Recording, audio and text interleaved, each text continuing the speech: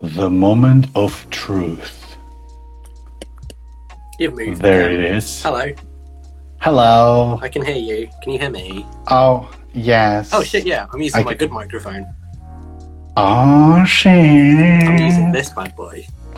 Hello. Oh. Hello. I think. Hello. Hold on, wait. Can you hear this? Yeah, can you hear this? Yeah, we've got it to work with decent microphones. Oh my god, it took us only 20 episodes, which is like the better 20. part of a year. This isn't 20. Retards. This is not 20. This is like 18. I'm not counting it as 20. Okay, do you hear me loud enough? Because you know what the next problem would be, right? Because this fucking, yes, you can't this hear fucking devices. I don't know if I'm loud enough either. You sound okay to me. Like I have the master level thing right in the middle of it. And then when it comes to the levels, because you can individually change the other levels, are on 6 out of 10. It sounds fine to me as long as mine sounds fine to you. Yeah. Fingers crossed. Can everyone else hear us fine? Put a if you can. In the chat. If you F in the chat, boys. F the chat if you hear us. If you can't hear us, eat a dick. That's awkward, especially if nobody can fucking hear us. Exactly, right? I've already said Amy saying that there's no audio. Let me just fire up my... there we go, they can hear. They put the F in the regime though, so... Oh, that's good. Things are moving up. We're finally teaching them.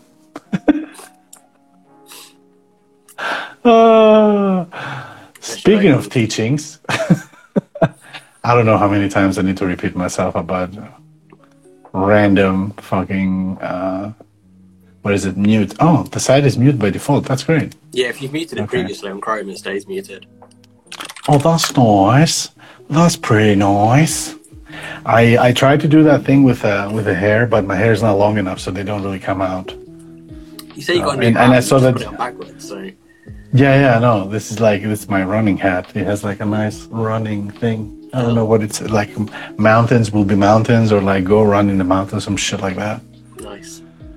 Oh, nice, splendid, boys.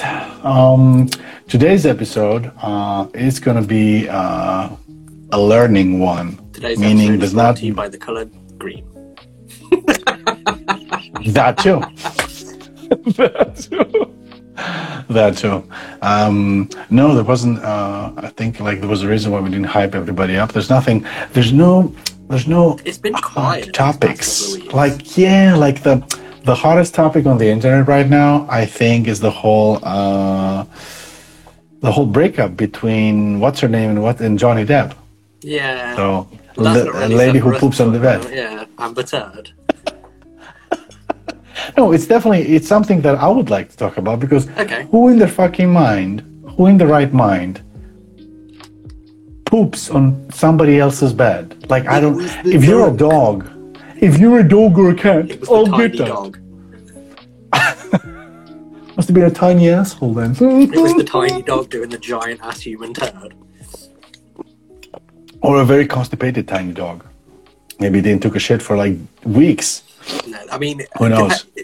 You've only just learned about that this weekend, which is bizarre because it was brought up in the the lawsuit that Johnny Depp did to the Sun newspaper in like 2012. So is this turd that old? Yeah. Holy shit! Not 2012. It's all going on in 2017, isn't it?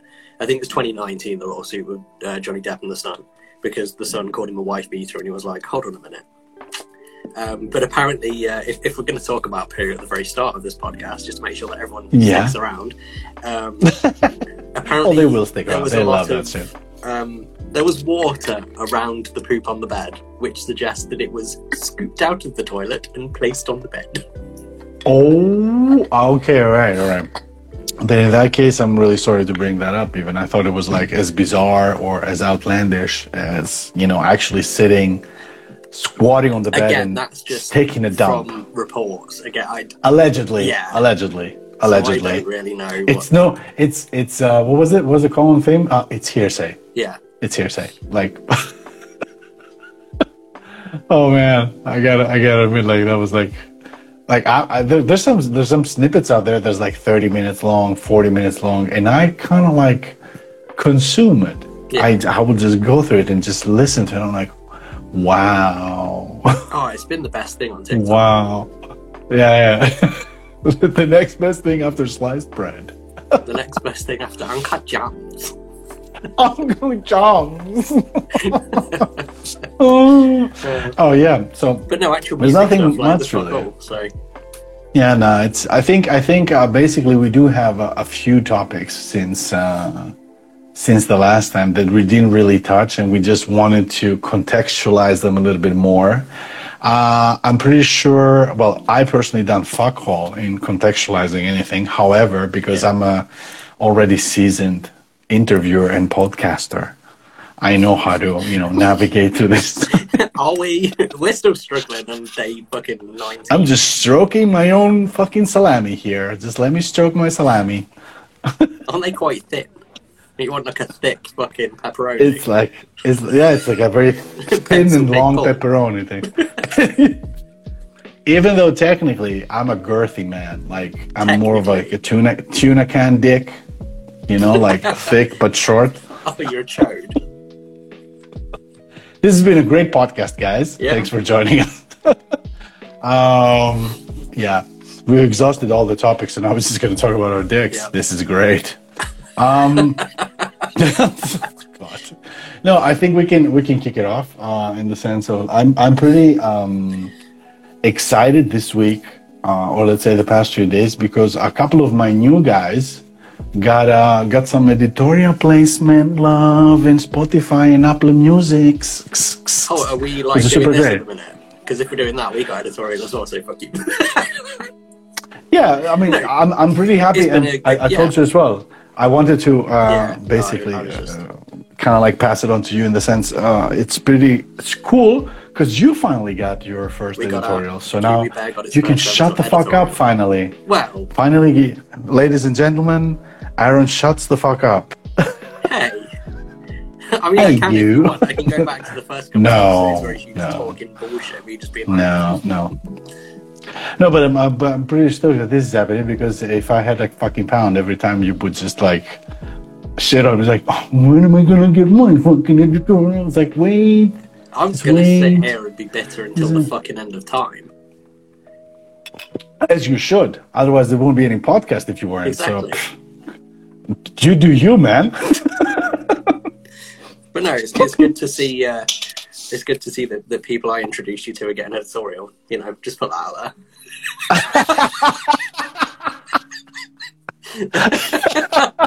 Well, this is only to show you that if you believed in them more, or basically, no, if you started liking more Sleepy Beats. Yeah, that's it, isn't it? Yeah.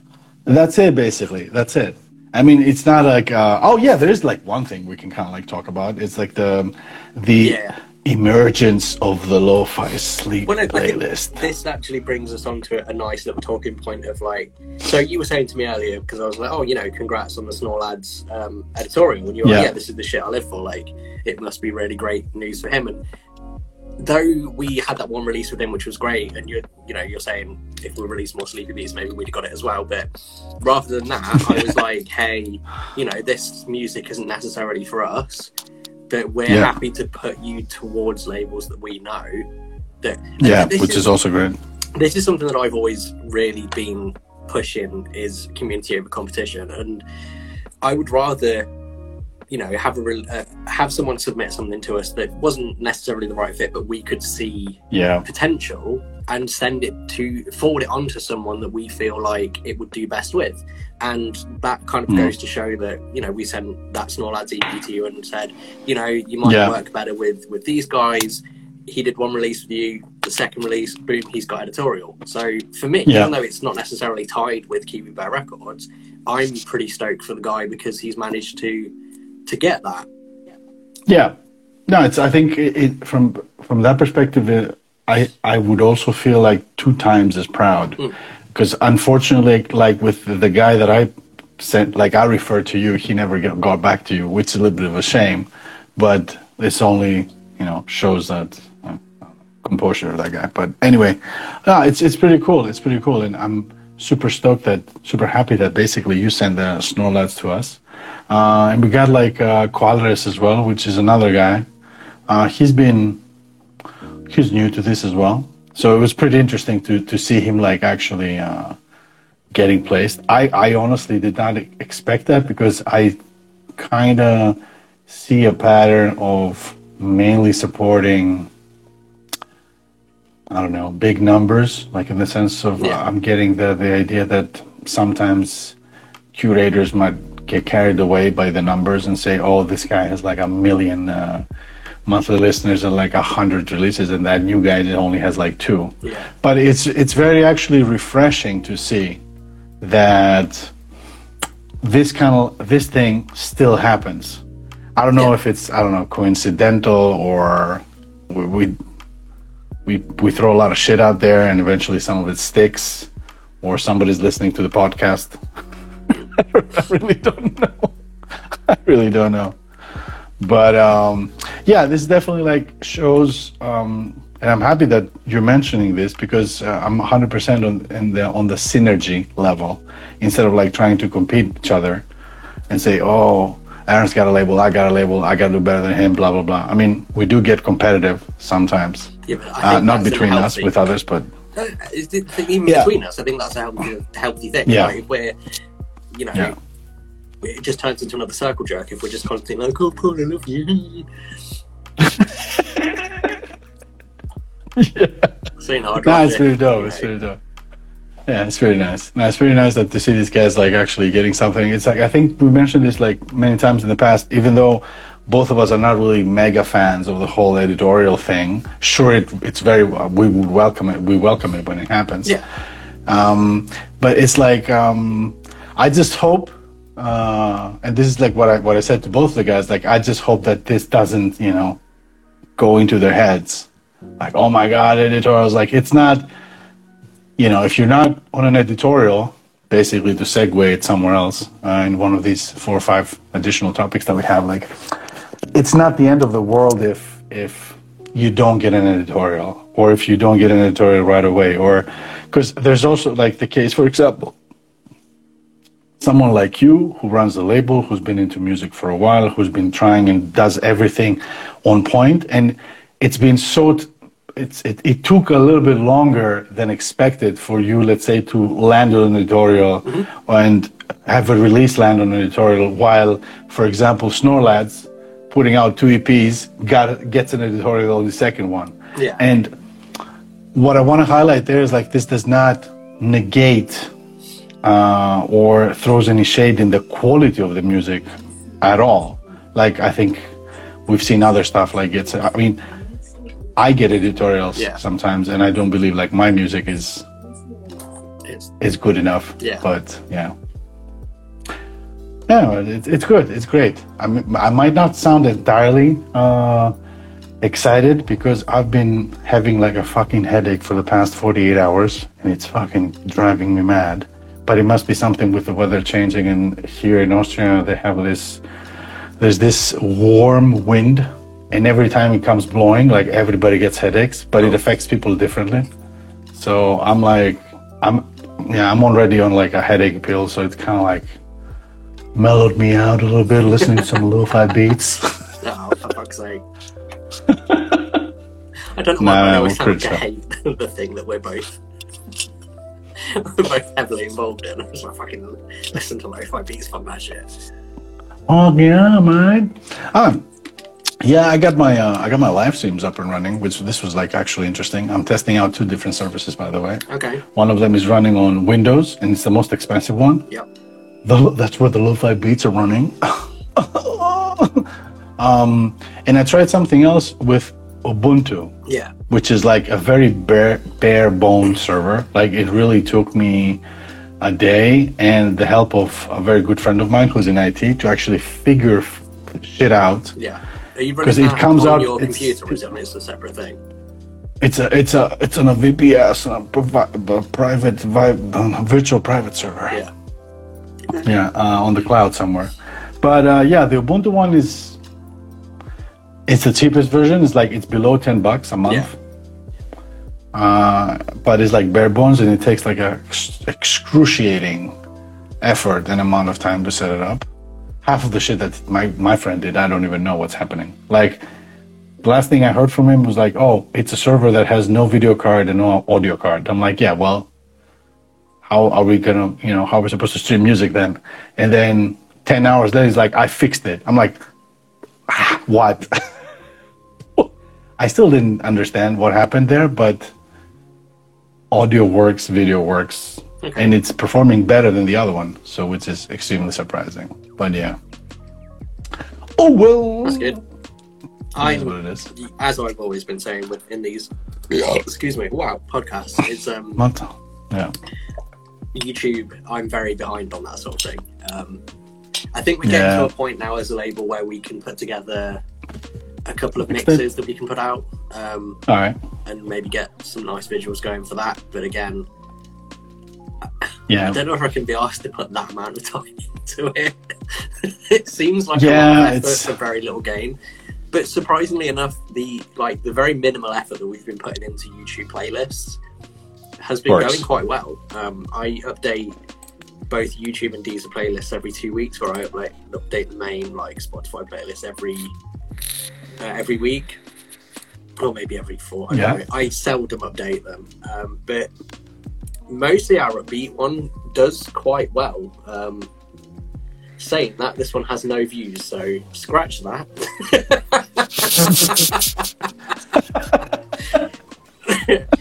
It used to usually gets around about I don't know, 15 to 150 to 200 views. Okay.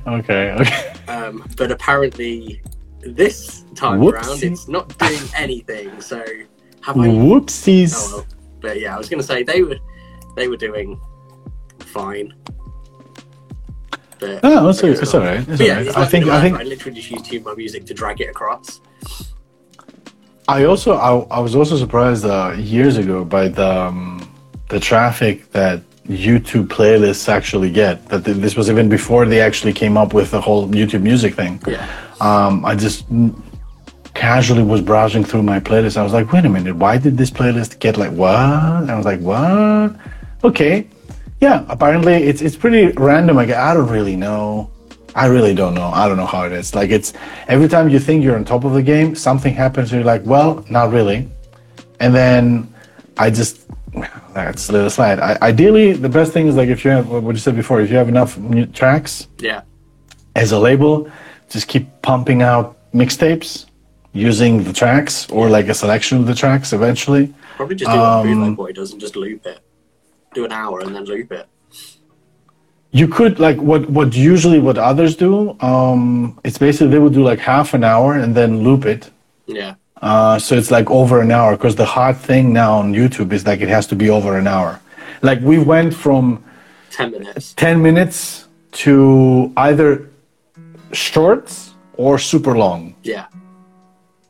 And everything in between. I don't know. I still think a good rule of thumb is more than 10 minutes, because ideally this is what YouTube wants to do. They want to keep you on the website. Yeah. So, but I don't know, with mixtapes and stuff, it's pretty weird. I had mixtapes that have been an hour long, and you see the average retention time to 8 minutes. Yeah. And then there's a 3-hour mix, and the average retention time is 3 minutes. And you're like, what the fuck? Yeah.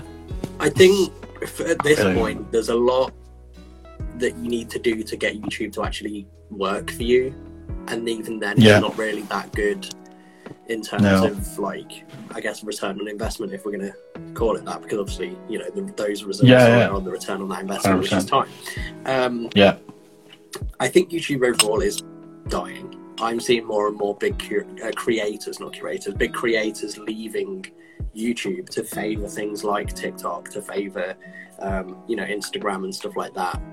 Right now, TikTok is definitely the place to be when it comes to music.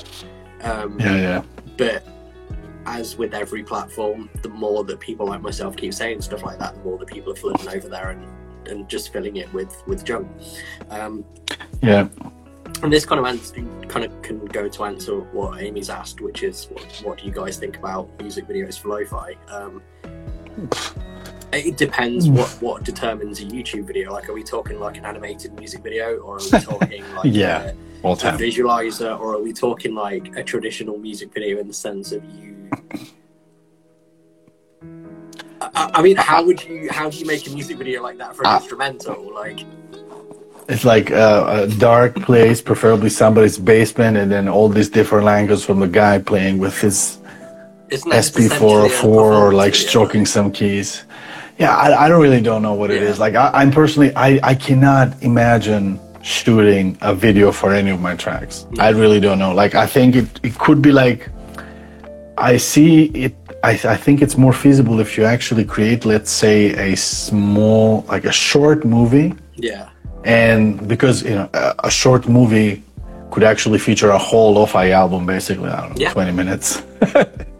It's better to do that, or if you have the budget, go above and beyond and say your own anime or some shit like that, which is, I mean, budget-wise, whatever, it's definitely going to be blown out of proportion. However, and I really don't see any ROI there at all. No. Like, you just lose money. The amount of That's what you would put into making a music video for a lo-fi release is... it'd just be way too much for what it actually is. Like, exactly, we can both see from our like YouTube dashboards that the way that lo-fi performs on YouTube, as you said, you know, in a 3-hour video, you can only get an 8-minute retention. Do you really think someone's going to sit there and watch you bob your head for like 20 minutes, 3 minutes?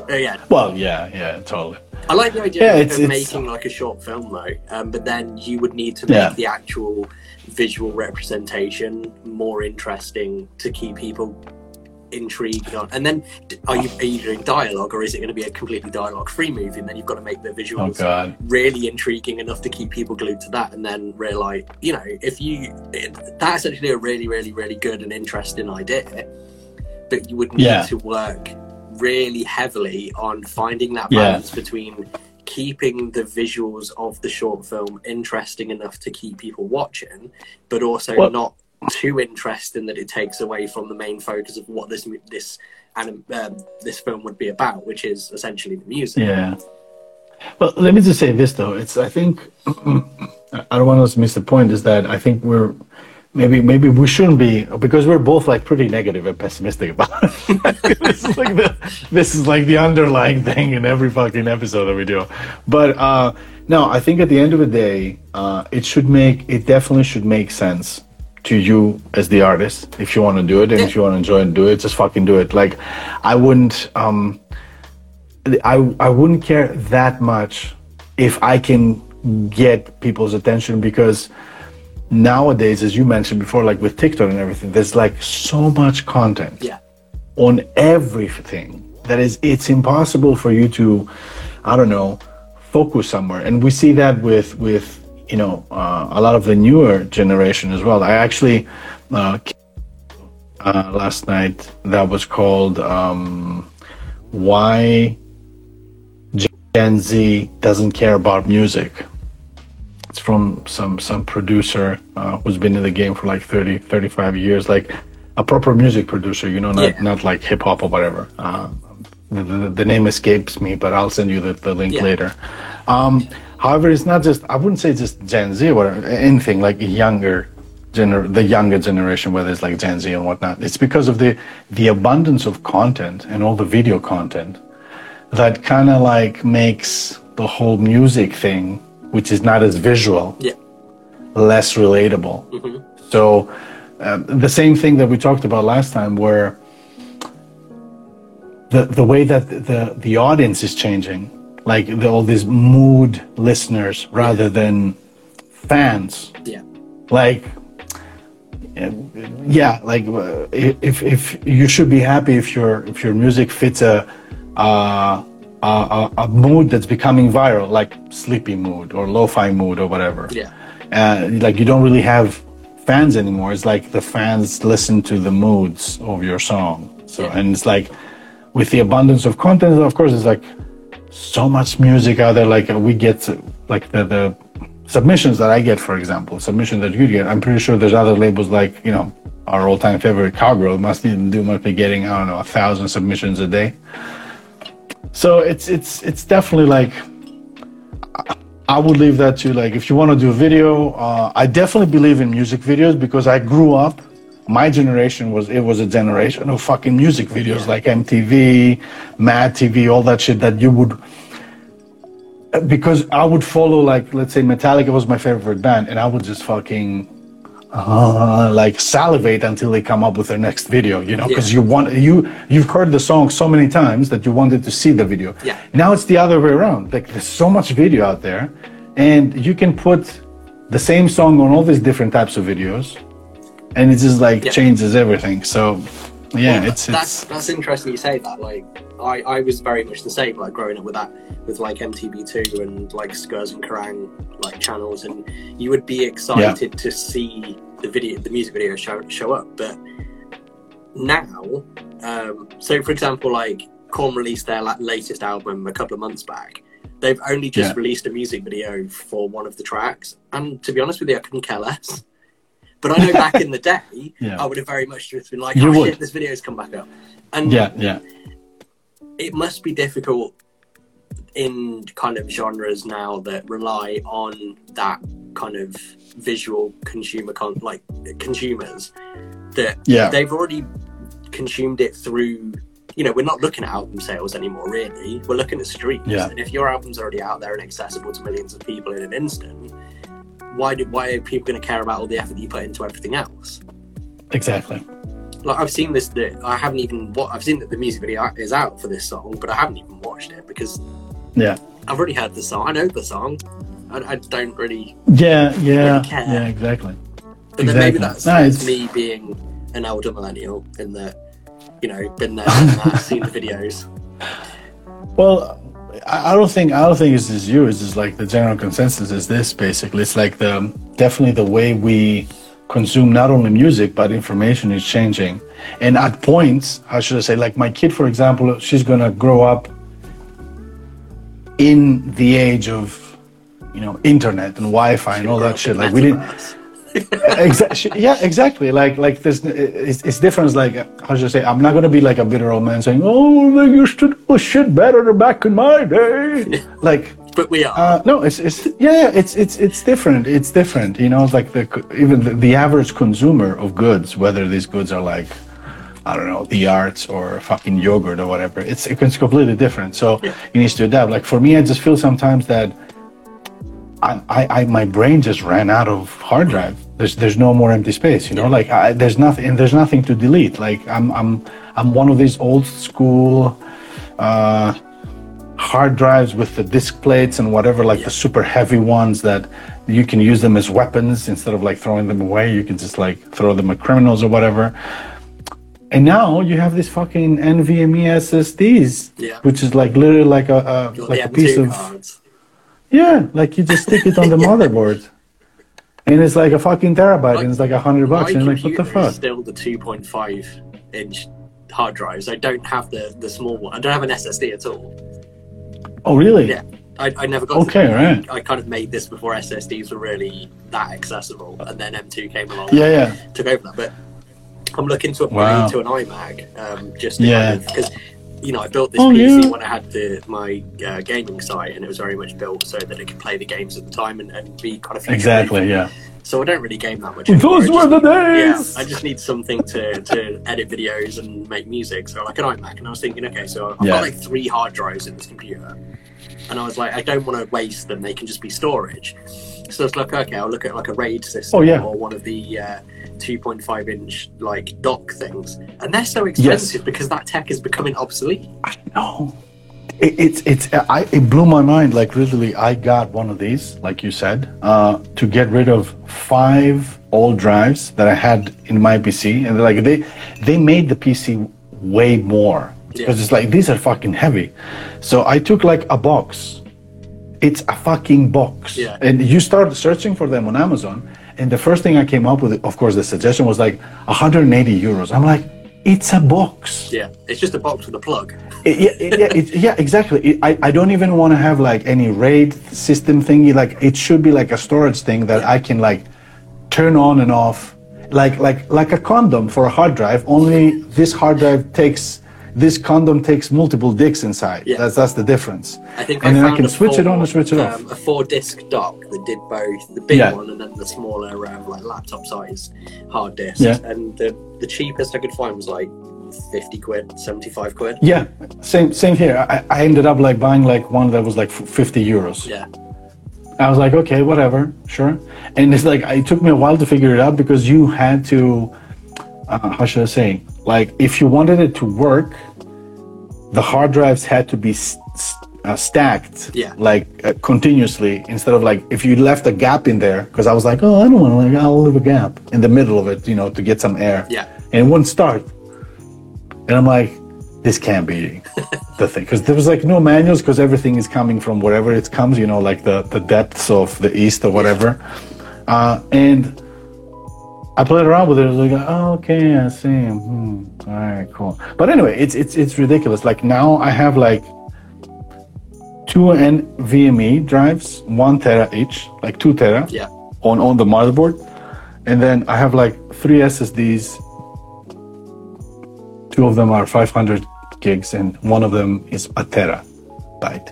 And I'm still like, I still feel like I'm running low on hard drives.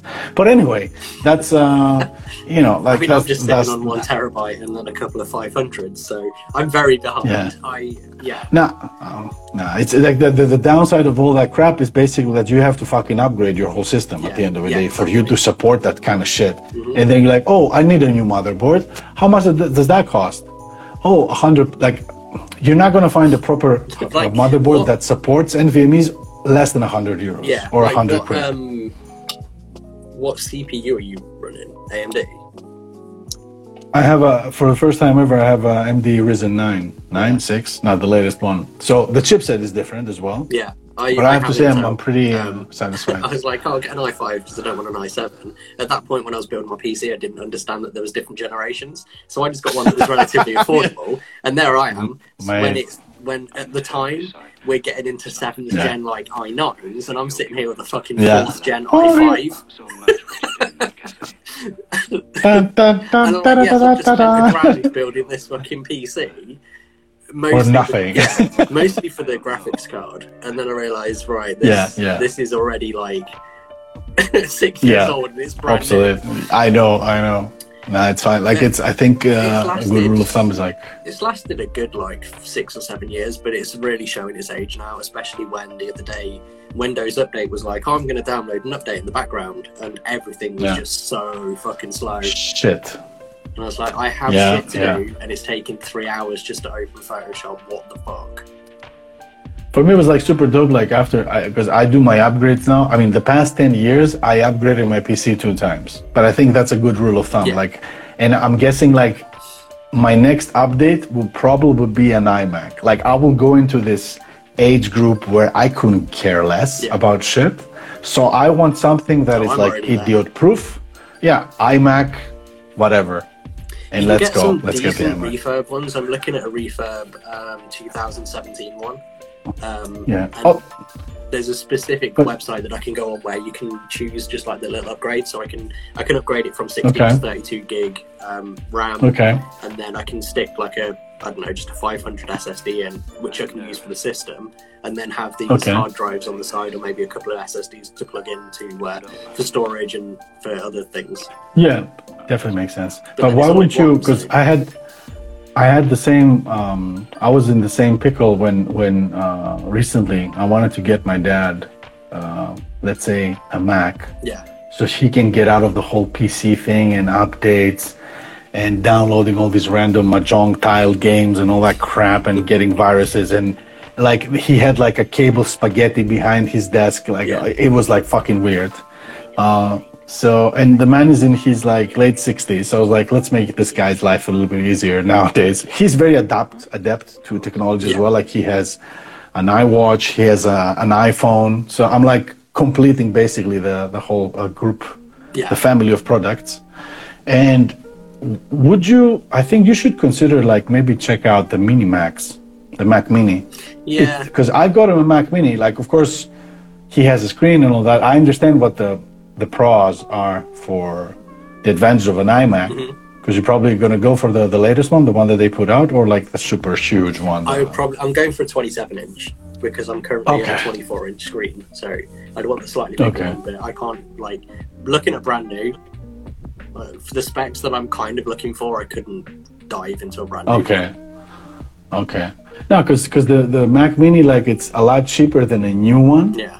And if you already have like a screen, you can get away with like, I wouldn't say a cheap 4K screen, but you can get away with a cheap screen that is like decent quality.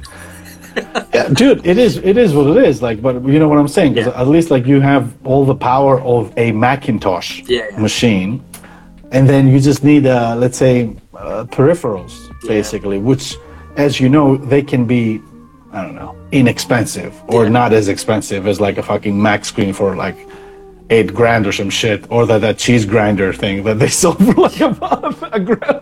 Like, what the fuck? I know somebody who got that actually. I was like, or the one that's like, round that looks like a trash can. The one that's like a cheese grinder. Like, what is it? Like, is it the screen base or the screen holder or some shit like that? That's the actual. No, I'm not talking about the Mac Pro. No.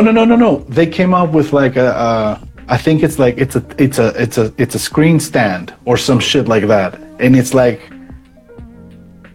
It's a cheese grinder. Like you fucking grind Parmesan on your fucking spaghetti. And it costs like, I don't know, like half a grand, $800 or some shit. Whatever. But yeah, I don't know. It's of course like it depends on you know the usage and all that stuff. Like I definitely feel you on the part of upgrading computers. I've been upgrading my computer since. Dude, the first machine that I've ever had was a fucking Amstrad 1640. Yeah, like with like a floppy disk and everything, and I would play games. And then the first one that I got after that was like a 286. Like some of my friends got a 8086, like the chipset, whatever the fuck that was back then. And I had the 286, which was like, I don't know, 4 megabytes of RAM.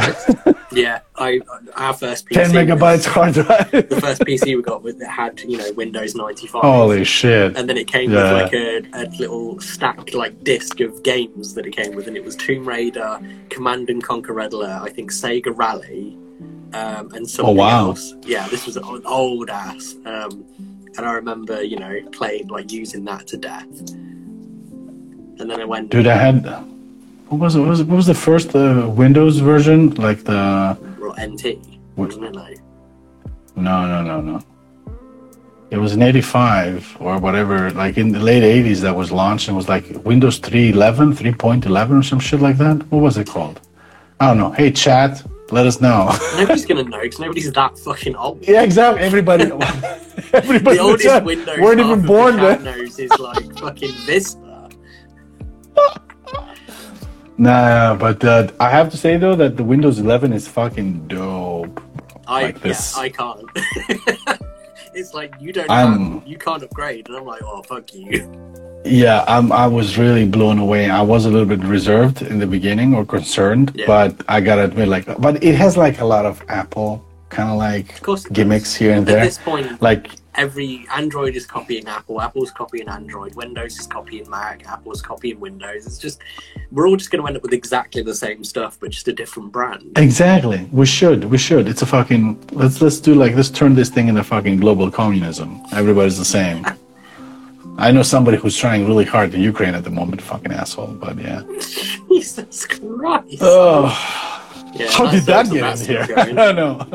So, and having said that, now the stuff that I wanted to talk about today, because it's like I don't know how we ended up here. Yeah, I know. We're just coming and going, like, but I'm pretty sure like people are fine with it. It's okay. We're gonna have to be. Yeah, like I think something that we heard a little while ago. Yep. And we try to kind of like, you know, contextualize it and everything. I think it's a very, and I mentioned that earlier, it's if you're in the let's say in our genre, because this is the genre we're talking about, and you're gunning for an editorial placement, and this is like your plan A, Yep. that's completely wrong. Like, this is not the way to go when it comes to like making music, like the stuff that we do, let's say now, for as long as it might live. So I think like the plan A should always be to make something that you personally like. I mean, wait, I'm not going to say make something that's good. Sorry, make something that's good, because we both know, everybody knows that good is very subjective to say, and taste is different. But it should be something that you like doing, and you should not try to mold it to fit a specific sound, like you said so many times in the past, like of a specific label, and because that label is making sleepy stuff, I'm gonna make sleepy stuff, and that label makes like study stuff, I'm gonna make study stuff, or whatever. Like, you should do something that you like particularly. It can have like I guess a lo-fi bass, whatever the fuck the lo-fi bass is nowadays, because I don't know, I personally lost the plot, and I've been doing this for 6 years now. I don't even know what's happening. But that should be definitely the plan A. And then plan B would be like to try to expand your palette. Well, I think production palette. What we're talking about here is endgame, really, isn't it? Like, what would you say is defines your success? And I know we've discussed this before, and you're saying that those that have, their goal as being editorial, that's not, that's not good. Yeah. And in a sense, I think you should always have healthy goals, but I don't think it should be endgame. I don't think you should be sitting there thinking, I need to make this type of music to get this editorial. I need to make this type of music to please Lo-Fi Girl. I need to make this type of music to please whatever label you want to be involved in.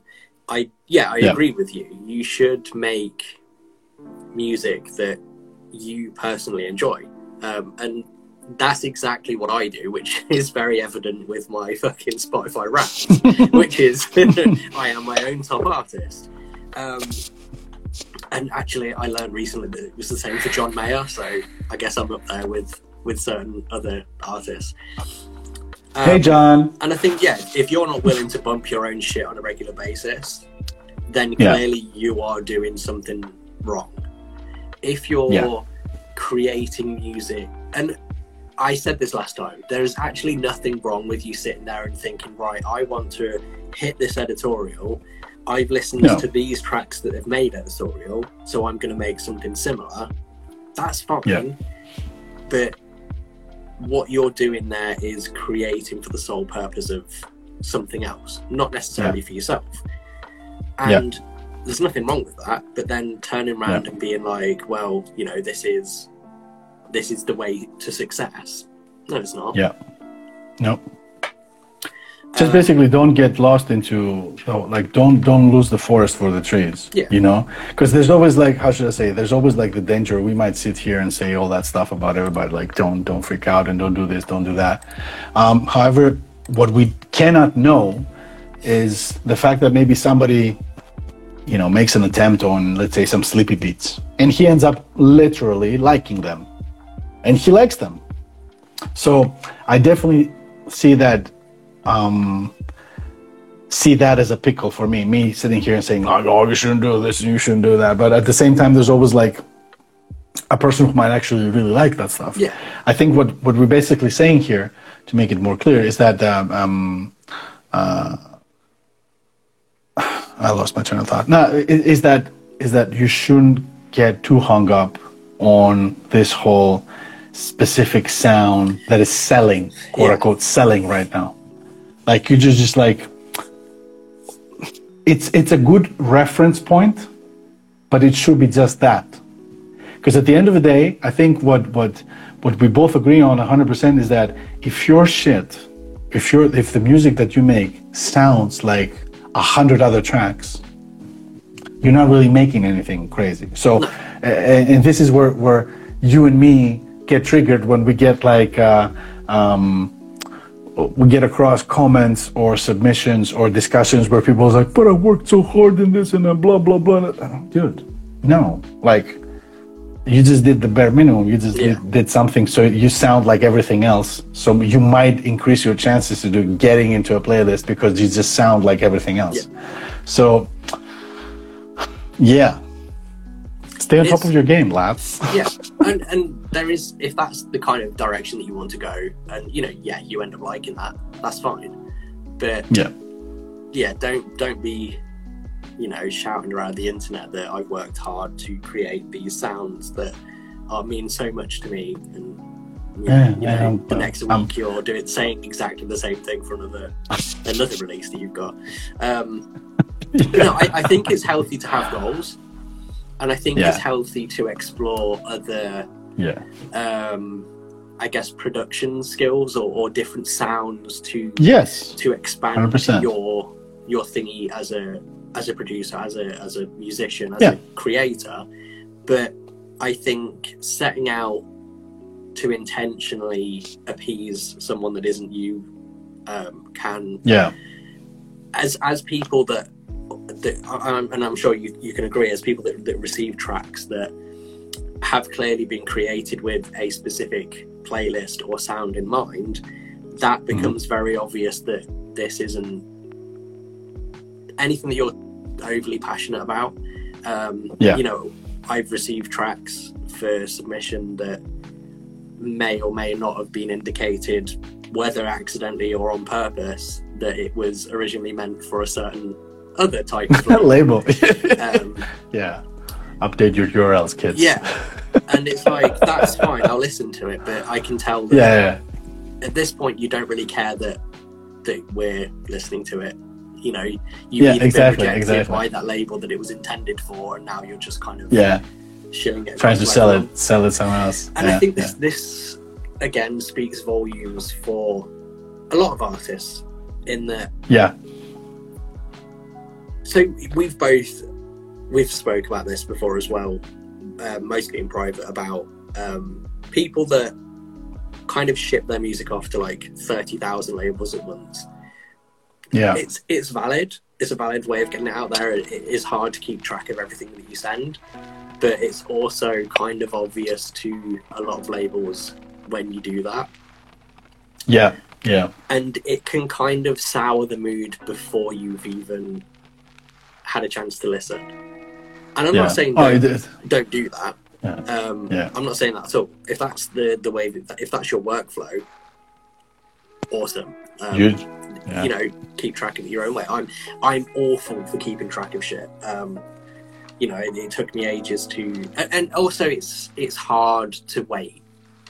I'm a very impatient person. I can't, send it to one label, wait 2 weeks, and then attempt to send it to another.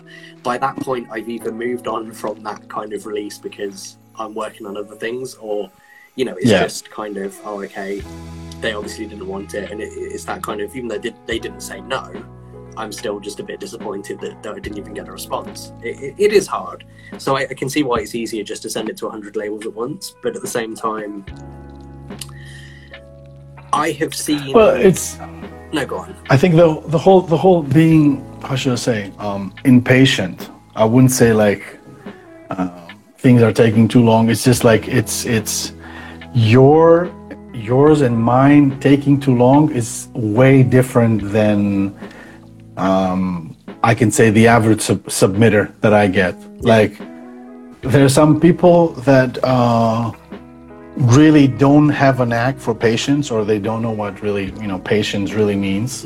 I mean, I'm 41. It took me literally 20 years to actually do something with music, and it wasn't even in the original style that I started because I wanted to be a superstar DJ like fucking Oakenfold and Dickweed and all these big guys or whatever. And look at me now, I'm the lo-fi dad, and I'm not. My music is not even that good.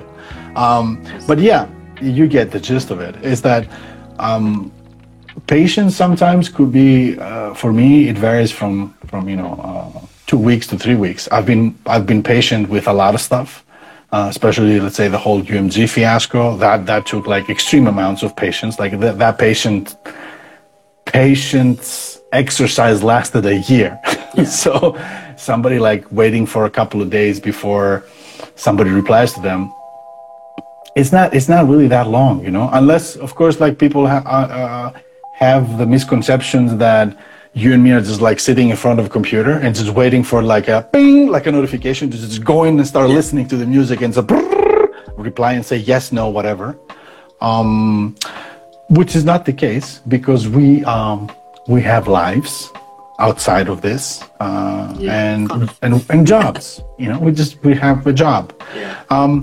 Anyway, but I definitely, because you mentioned before, I definitely get a little bit sour when I see a BCC type of submission. Yeah. On my inbox, or especially on my inbox, because I've made it pretty clear that if you want to submit music to my label, there's like a submission form. That's it. So anything else that comes through, 9 out of 10 times, I just delete it. So I'm sorry and apologize to anybody who sent me anything on the email and never got back to me. It's probably because I deleted it, because I don't accept submissions on mail. And I don't even bother. I used to reply to these emails like, oh, can you please use the submission for... No. Like, it's the same concept that I've joked with you, or we joked with each other so many times this past year, whereas like people don't read. Yeah. Like, they send you a DM on Instagram. Where can I send you this? I'm pretty sure it takes you like a minute to figure it out. But can I just send it here? Like, even after you explain to them that there's a submission form or whatever, can I just send it here? Yeah, knock yourself out, man. I'm just going to delete it anyway. So sure. Yeah. I don't know. It's a little bit weird to me when that happens. So anyway, it's definitely like, what were we talking about? I don't know. I lost the plot. Oh, I was talking about, we were talking about people submitting stuff. Yeah, okay, all right. Now, I think, we started with the whole editorials and submission, whatever. I think people should definitely focus on, what I wanted to add, what you said before, which I think is very crucial, is like adding to your skill set. Yeah. That could be, figuring out a new way to do your mix down, or finding out a new mastering tool, or watching a few, I don't know, thousands of YouTube videos about producing better, or choosing a different software to make something, or anything like that. Like anything that can add to your style, not solely for the purpose to make it unique, because as I mentioned in the past so many times, there's no parthenogenesis anymore, so there's nothing like, there's very few things that surprise me and I'm like, oh wow, this is like so unique as a style. No, not really. Yeah. But the more stuff you add, I mean, especially when it comes to music, what I've seen as growing up as an electronic music producer, is like every time somebody would add an element of another music genre in, let's say, the house music that we used to do back then, somebody might add, I don't know, some sort of like Indian, like a sitar or whatever, something that was like from an entirely different musical culture to a very commercialized existing one, then this would have automatically make it like, oh my God, this is so amazing. We can joke around even about, Asian beats or Japanese type, whatever, like stuff like Oriental, I don't know, whatever, being ignorant there. So something like that, like it could be like that. That's why I'm saying like making like sleepy beats is not entirely bad if you can add your pizzazz on it, like that extra oomph. Of course, when there's like labels out there that both you and me know that even the curation is forcing people to make everything sound the same, then this is something you should definitely avoid. Like if a label comes to you and tries to push you into a specific mold, then they clearly don't give a shit about how you are as an artist. I think there's definitely good feedback that a label can give, because I think that is obviously the point of us as labels, is to help develop those artists. I've mentioned a couple of times that there've been some submissions to us that we've liked, but there's been certain elements, not necessarily musically, but elements that are so like. I'll say that we've got a track coming up with an album actually coming up with a guy called Flat Room Society, and we helped essentially shape it into what it's become. Mostly because the style that it is was very much kind of that old school, like lo-fi beats, lo-fi hip hop type thing, and having a track that sits around 2 minutes 30 to 3 minutes gets super repetitive. So we offered that feedback, and we're like, look, maybe shorten it down, or just add something to it about halfway through to make it a little more interesting to the listener. And we gave that feedback. We helped arrange the tracks and stuff, so it was like coherent as you were listening through to it. And the guy came back to us and he was very much like, this is actually like the making these changes turned it into like even better than what it was. We were like super proud of that, and we're so happy to be able to work with artists that understand that that kind of outside feedback, if they're open to it, can take their already fantastic release even better. And I think that's definitely the responsibility that some labels should take. But like you said, trying to get something and think, okay, this has potential to fit in this hole. You can't really stick a triangle in a circle hole, but they're trying. And it's like, add that extra oomph to the Sleepy Beats track, but not too much. Make sure it still has sleepy. Make sure it still has barely any sort of interesting things at all, or that kicks a little too hard. Turn it down a little bit.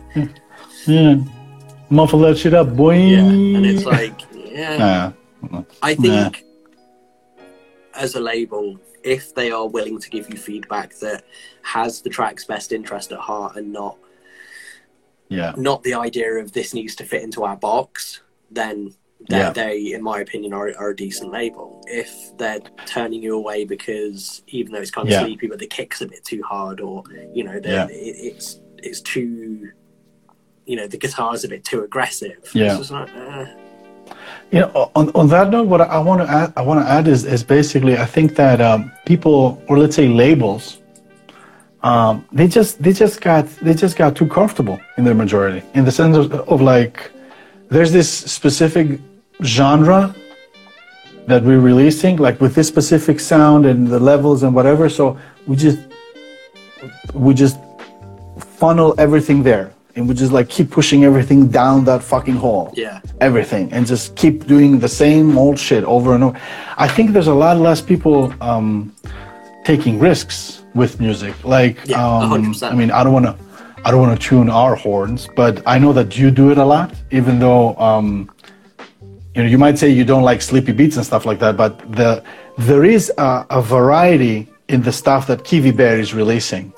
You don't hear, and this is what I enjoy listening to as well, is like I don't hear the same type beat release after release. Like, you really curated. While I don't do that much, like for me, it might be a couple of releases down the line when the sound changes a little bit or whatever. But I started like being more aggressive now with my ambient, let's say, scouting. And I will be releasing, and you know that for a fact, like a dancey thingy.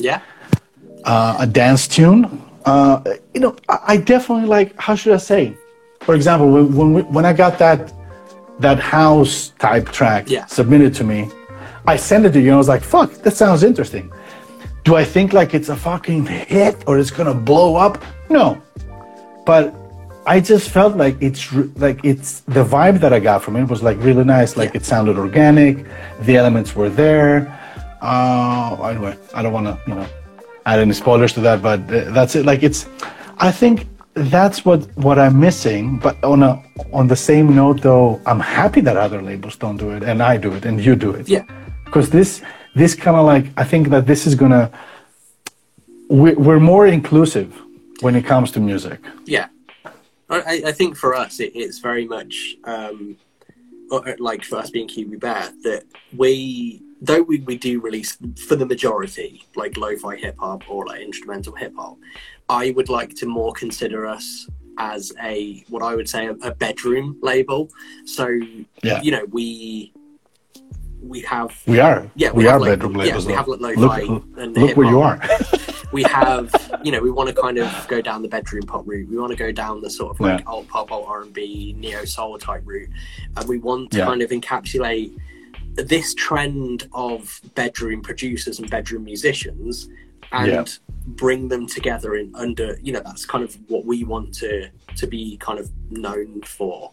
And we don't really mind that at the moment the majority of our stuff is lo-fi, hip hop, chill hop, instrumental hip hop type stuff. No, we're not. You know, that's the whole point of, you know, kind of starting the label, but thinking how can we differ, and that, you know, like you said, it's looking outside that box, but not necessarily. You know, you're not thinking of looking for the next like Metallica. You're looking at what you enjoy personally and how it kind of fits within.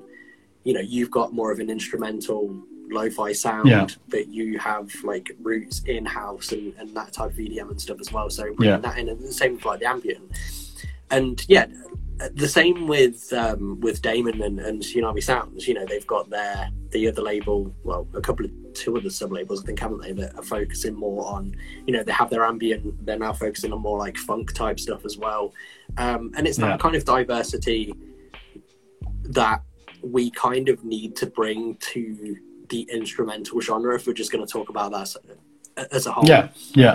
Because you know, going back to what you said, this whole Spotify and focusing on moods thing, that's very much the way that people are consuming music at the moment. So how can we broaden our horizons as labels to not only follow that trend, but also go beyond what that trend is and set our own path? Exactly. I think that should be like definitely the ultimate goal there. Like we're not really trying to, and I'm just putting a disclaimer here to everybody who's listening as well. Like we're not trying to basically adapt and conform to the new order of things. Like all this, like the audience is adjusting themselves into listening to moods. So we just need to fill out all the possible moods with all the possible music, whatever. No. We're just being diverse for the heck of it because we want to be unique in the sense. And if you're being, how should I say, if you don't follow the trends and you're thinking outside the box, then you're definitely going to have like people turning around and say, oh, I know Kiwi Bear, I know Pablo Vista, like they don't just do this and this and this. Something I also find very funny is that, how should I say, having sub-labels all the time, you know what I mean? So I think that's a little bit weird. Like you shouldn't have so many sub-labels out there. Like it's what I do understand the whole grouping of things and whatnot, but at the same time I just feel a little bit lost, like in the sense of like, did you know that Chill Hop Music releases ambient stuff? Like, no, where they have this other sub-label. I think it's just like you're losing the track. I think if you're releasing stuff that's drastically different, so you know, you have like a chill hop instrumental label, and then you want to release more sort of like band focused funk indie type stuff, then that makes sense because it doesn't even like us as a label, as you are well aware with, you know, you borrow one of our our releases playlist with your smarter playlist thing that you have, and you know, you've had to filter it so it doesn't grab all of the vocal tracks, and that is kind of one of the reasons why maybe having a sub-label would work. So, you know, our instrumental stuff stays there, our more singing stuff stays there, but at the same time I don't really feel like it's incredibly necessary. Yeah, go on. Oh, your sound has changed. Yeah, because I just realized that the headphones that I had have a microphone on them. Yes. And that little plug over there actually grabs the sound of the microphone. I noticed it just as you knocked it. Exactly, because I was like, oh shit, why do I hear that? So yeah. You might need to turn yourself up just a little bit. So all this time it's been the headphone microphone. Of course. So all this time it's been with the headphone microphone. Now, what about now? Is it better? Yes, it's a little bit quieter than what it was. How about now? I think now it's like maxed out. It's better when you face it, I think. When I face the mic, right? Yeah. Yeah. Sorry. Yeah, to kind of jump on what Pavani's just said is that Lo-Fi Jazz branched out. So what Lo-Fi Jazz did, they didn't branch out. They turned their Lo-Fi Jazz label into the sub-label and created a exactly. label that encapsulated all of chill lo-fi. Again, fine, if that's what you want to do, that's fine. I found it they were going along with what I would have considered a unique selling point, which was focusing on more jazzy lo-fi beats. Yeah, exactly. But it's clear that obviously wasn't working for them, or they were sick of getting submissions that didn't fit within the jazz lo-fi sound and wanted to, for lack of a better word, cash in on that. So in my opinion, I mean, at first I actually thought it was an April Fool's joke because they announced it on April 1st, but apparently it wasn't a joke. They completely shifted their direction, and if that works for you, then fine. Then go for it. Yeah, exactly. Then go for it. But it's like it's not really working for everybody. Like, yeah, I don't know. Personally, for me, it looked like more of a cash grab. Like, oh, we're missing out on all of these tracks that are super chill and not jazzy. So let's just release them and turn lo-fi jazz into. And also they were getting playlisted more than theirs, because when it comes to the whole jazzy stuff, my sound does sound a lot better now. Even though they were getting a lot of placements with all this jazzy shit, it wasn't enough, because you have like a big competition there. Like you have, you have labels like Vinyl Digital or Mutombo or Cookie or whatever the fuck they're called. All that jazzy stuff. What about Shell Caterpillar?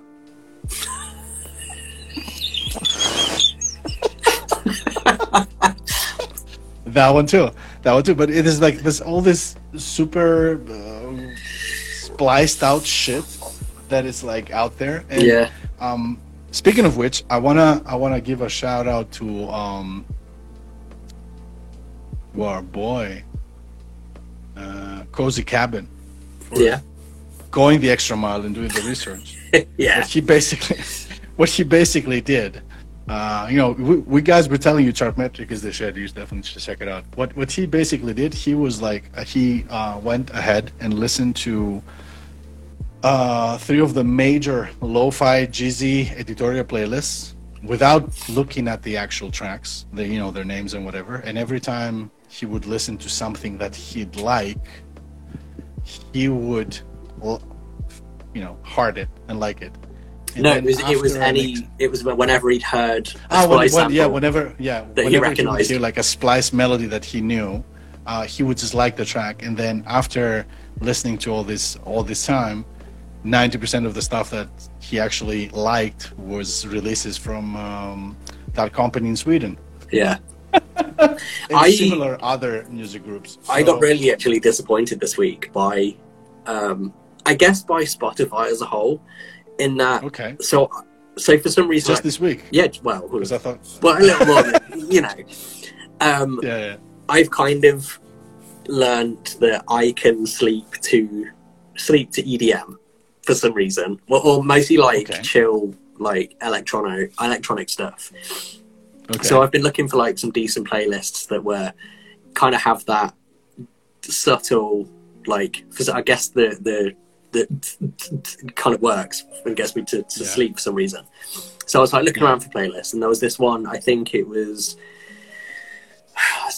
like a lounge electro or something. It was a Spotify editorial playlist, and I was listening through to it, and each of the tracks were like 1 minute 20, 1 minute 30, and this particular playlist had every single one of the tracks crossfade into each other, which doesn't usually happen with a lot of the playlists that I listen to. So I was like, okay, this is really interesting, but it was also quite jarring because it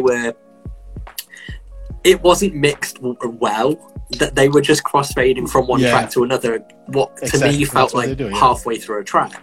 So I was like, let's have a look at some of these tracks on this playlist. And I would say all of them that I checked out were artists that only had one song, no artist description, and were either a part of Firefly Entertainment, Chill Caterpillar, just random ass labels that, and all of these artists just had a generic, like, they didn't have an artist picture, that their picture was, you know, that one release they had on there. And I was really fucking disappointed that this entire, like, lounge chill out playlist was essentially just shit, generic, like, music. And it's really disappointing, because I was like, okay, I want to find something that was good. Apparently IDM works for me, so I'm listening to, like, Boards of Canada and Aphex Twin to sleep. Oh, so that works. Like, I think if you're like, me personally, if I'm sleepy, I'll just sleep. I really don't need to. But when it comes to, like, if I have to listen to something to sleep, I would agree with you. Like, I've done this with progressive house, like, which is, again, electronic music. And of course, ambient works a lot with me. I actually, last night, I tested out the live stream in the sense of if it does what it says, because I put on the title that, you know, close your eyes and dream or whatever. It actually works. This is what I did. I just closed my eyes, I let it play, and it just slept. I didn't dream shit, but I slept, which was okay. So, I definitely see your point there. It's like, I mean, again, it could have been anything, but it was just exactly. Yeah, it's not. It's this only basically proves that all that stuff is, like, it's a false pretense. You know, like, it's not that one label or one type of music is good for something specific because, I tell you so, or they have, like, 1 million followers on the playlist, so it must be good. No. It's whatever you want to do, you do it. Like, it doesn't matter. Like, this basically proves the point that you don't really need to have sleepy beats to sleep. Yeah. Well, it was their 100% lounge playlist, and the top 2, 3, 4 tracks are just artists that have. That's their only song. Yeah. Like, this one called Camille Bow, 1 track, 4 million plays. And who released it? Apparently that artist themselves. Karen released it. Camille, with an accent. Camille, come on. Yeah, whatever. I really don't know. Like, I think we've talked about this for so long. It's just I'm definitely in the mood of just grabbing a pot of popcorn and just, like, watching how that thing unfolds, because this is not only, I mean, we talked about saturation of the lo-fi scene before so many times, but it doesn't. Every fucking genre has been saturated, I think, when it comes to instrumental music. 100%. God forbid they start doing this with rap or pop music. It's gonna be mental. I think that could never happen, though. Yeah, exactly, because how many ghost singers can you find? You know, you have to credit all these people anyway.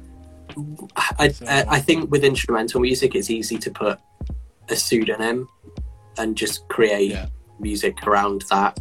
When it comes to stuff that's actually substantial, like, you know, singer-songwriters and vocal tracks, it's hard to fake that, because chances are people are wanting to know who the singer-songwriter is. People are going to want to, they'll be resonating with the lyrics, they'll be, you know, finding joy in the song and the music and the vocals and stuff. So they're going to naturally want to know who that singer is and follow that singer or that rapper. When it comes to instrumental music, I think it's super easy to kind of just fake your way through. Oh yeah, definitely, most definitely. Which sucks. I'm just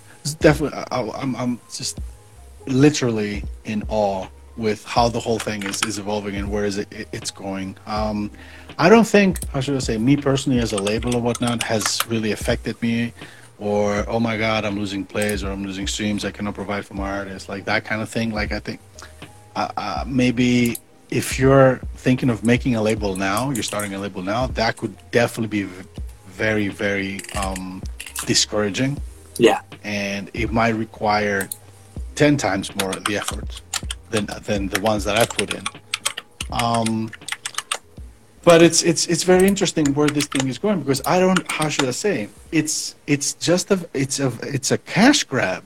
Like the whole thing is a cash grab. It's not sustainable. Yeah. It cannot be scaled. It's just, it works now, which is great, but you cannot really do this indefinitely, even though we did, analyze the pros and the cons about it in the last episode, that it, of course, from the, salary, insurance and benefits perspective makes more sense for a company. But does it really? Like, what's the end game here? Like, if I mean, of course, you can say, the end game is like to make money. Sure, okay. Yeah. And this is also something that, having said that, I've been noticing lately that there's like more and more people that get involved in this are so fixated with the whole money aspect, and the whole like making this and making that, and like there were two topics that I wanted to basically touch. One of them is that, and the other one that I wanted to mention, I was thinking while you were talking, it was basically the whole Splice or sample library website thing. Mm-hmm. I think the whole sample library thing, even though it provided some ssort of value to somebody, to some people. Like, let's say TrackLib, through TrackLib you license your samples. Yeah. You can clear them in a way, which is great for the original composers. But it's more expensive to use than Splice. I think it just killed creativity. It has, and I will tell you that one thing that actually I experienced this week. So I'm currently working on, it was an EP, but it's turning more into an album now, of music that's kind of going more towards the old school kind of jazzy boom bap type music. It's quite sample heavy. I'm learning through Splice how to build those kind of boom bap style drums. But there's one particular track that I'm pretty sure I just used a straight Splice drum sample, because it was like, it was chill, pitched it up a little bit or down. But at the end of the day, I'm not good with drums, so I sometimes just throw a Splice sample up. This track's kind of been in the works for a little while. I had a guy do some scratching over the top of it, and it's turned out into a really nice track. It's not necessarily been heard, but Flying Lotus recently released the soundtrack to a Apple TV program that he's working on, and that specific track that showed up on my release radar had the exact same drums. Not only that, for some reason it also had subtle scratching in the background, and I'm like, I'm sure nobody's heard this, but I have also shared snippets of it online. I'm not saying that Flying Lotus has copied me or copied us, because the person that did the scratches, how? He's released it before me. I'm going to have to go and rework all of these drums, because if I release it would just be very obvious for fans of this artist, because they'll probably listen to it. But that shows me... Most likely his fans don't listen to your stuff, though. Yeah, exactly. Well, I think Flying Lotus kind of crosses over, but not. Obviously, he's incredibly popular. But that's exactly. I think the point that I was going for is, this guy's obviously created these tracks specifically for sync licensing to get onto the soundtrack of this TV show. And you saying Splice has made musicians lazy. This is 100% proof of that. Yes, I'm doing it because I used it because I couldn't be asked to make drums. I'm not very good at making drums. But in his sense, and I obviously can't speak for Flying Lotus, but he's clearly not made this soundtrack track for the TV show because he's passionate about what this track is. He's been given a brief, most likely, and he's built a track around this brief to get sync placement on this TV show. And that shows that kind of again shows you that he was just doing that to make money. He's released exactly. He's released a part of the soundtrack. He's not going to be pushing it to all of his fans. He's not going to be, well, as far as I'm aware, he's not posting it on like his Instagram or whatever. So Yeah. it just kind of proves your point that Splice is not only allowing producers to be kind of lazy when creating stuff, but also it allows producers to hit that kind of sync target quite easily, and make that money without really being that passionate about what they're creating. That again, it's kind of like the Firefly Entertainment artists. They're just making music to make money. It doesn't necessarily care where that music's coming from. They're not passionate about that music that they're putting out. They're just making it to fit a brief, and that's what Flying Lotus has clearly done in this instance. One thing that I wanted to note is basically not, I wouldn't say particularly, because you said lazy. I think working with like a little bit the etymology of the word. Yeah. Less creative. Like for me, like killing creativity is not really like being lazy, but it's like, how should I say? There are people who have used Splice. I have used Splice myself, and you are being creative with what you use because you're not that stupid to use the exact perfect looped sample as it is on your track, because it's going to be like fucking dead obvious. And yeah, I think we covered the whole content ID topic one time too many in the past. So it's just like, I just see like less people like becoming less creative with the stuff that they get, which is more or less ready-made for you. But it's a good, how should I say, like, instead of people using that as a point of reference, they're like, oh, this is super easy. And both you and me had like submissions in the past where people would send you something. Me not being so, let's say, immersed in the lo-fi hip hop sampling community, I might not know so many samples, but I can tell when something is a perfect loop and when it's not. You know what I mean? So the moment that I hear that, I'm like, I start getting a little bit sus. Yeah. And don't get me wrong, I'm not saying the Flying Lotus is untalented, but no. It's very much clear that because he's not built on the drum like, the drum beat. The drum beat is exactly the same. You can put the songs side by side; they're almost exactly the same tempo. I've done pretty much exactly the same. The instrumental wise, completely different, but overall, I think it helps with creativity because there's whole sample packs of song starters, but it does allow for people to kind of make do. It allows people to add to what you said. It allows people to be lazy if they want to. Yeah. But it's like if for me, how should I say that? I need to stop saying how should I say. It's fine. For me, it would be this: like if you're like an Apple TV original show producer, I'm guessing there must have been somebody who QAs shit, like quality assurance. Yeah. So this guy delivers this to you.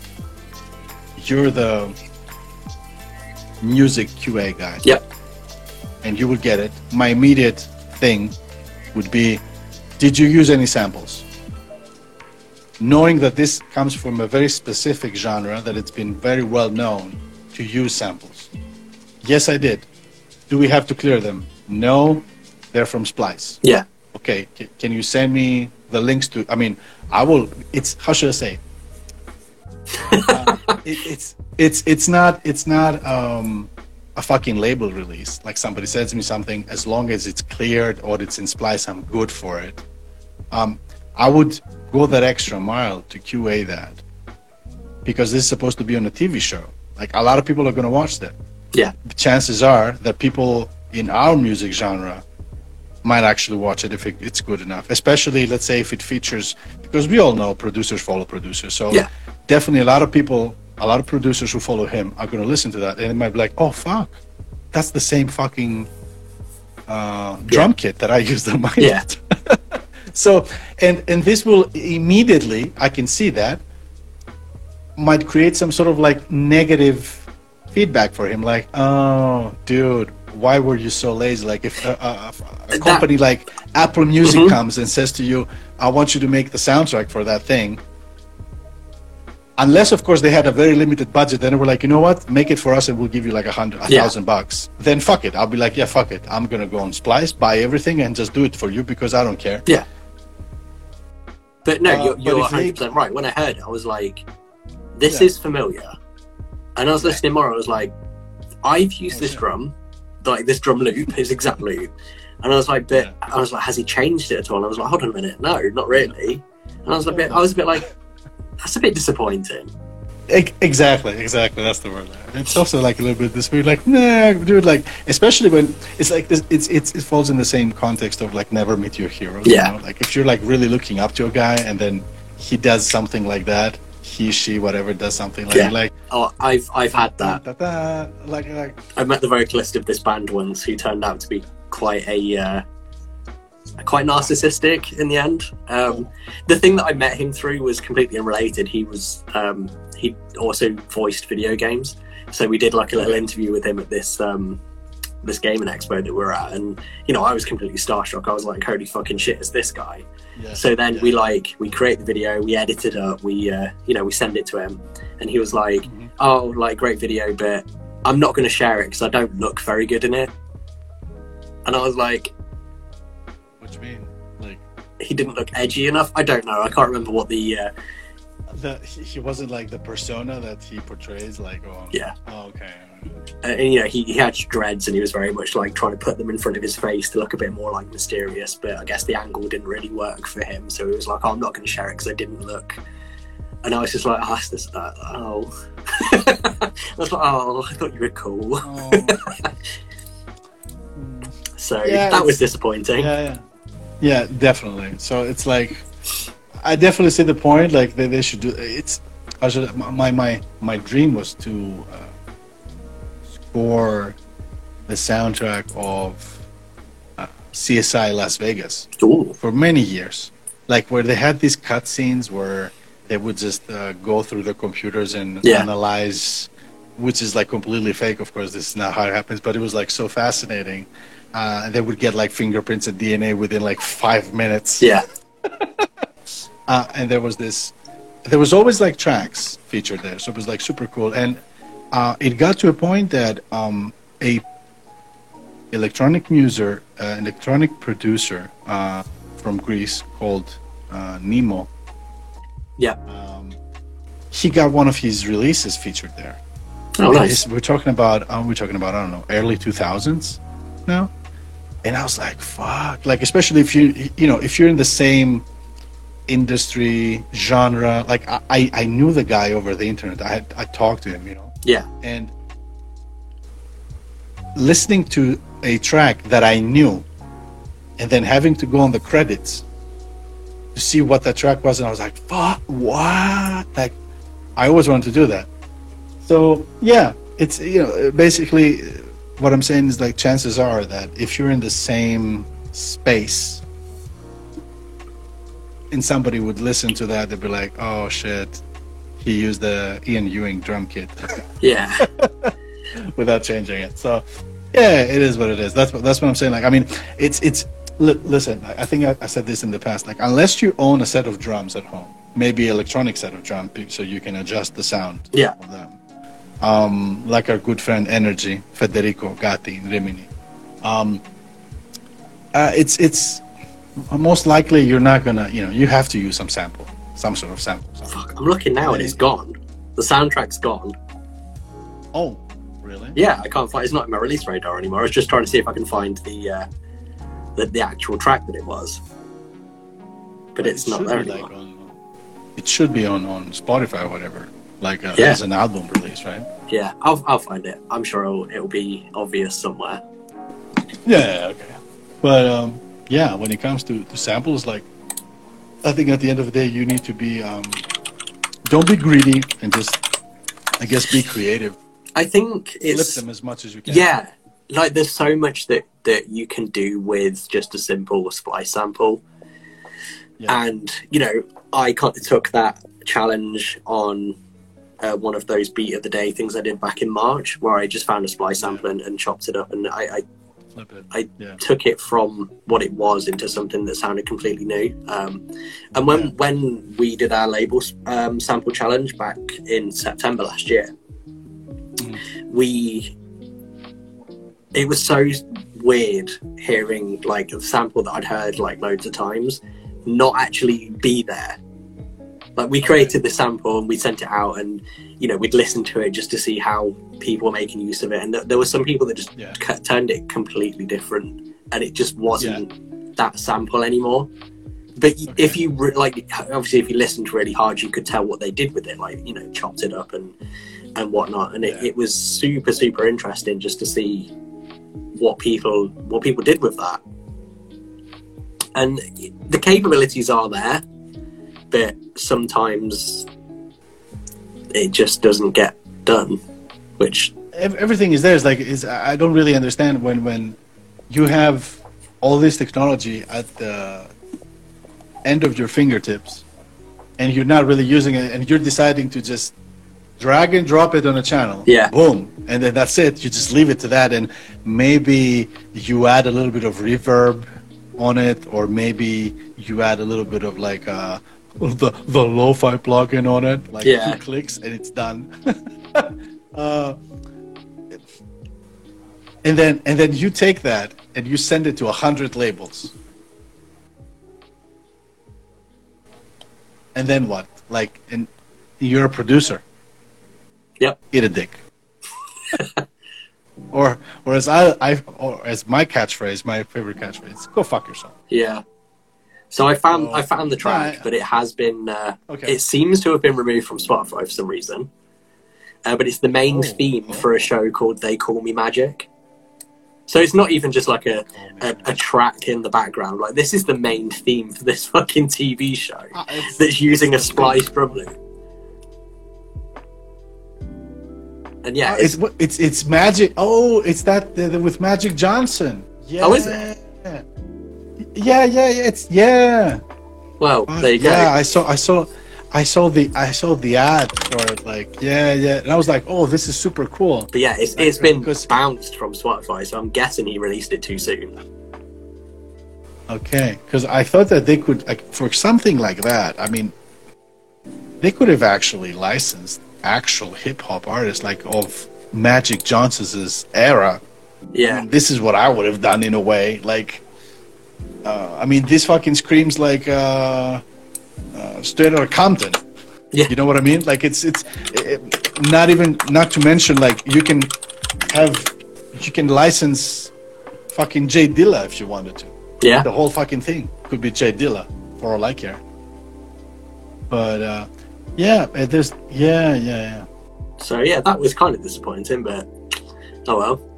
Maybe and this is the thing that actually I'm noticing is the current trend moving forward, at least on TikTok anyway, is producers talking about sync licensing and creating music for the intention of sync. There was one particular TikTok that I watched the other day, which was a rapper, I think it might have been Lil Baby or something like that.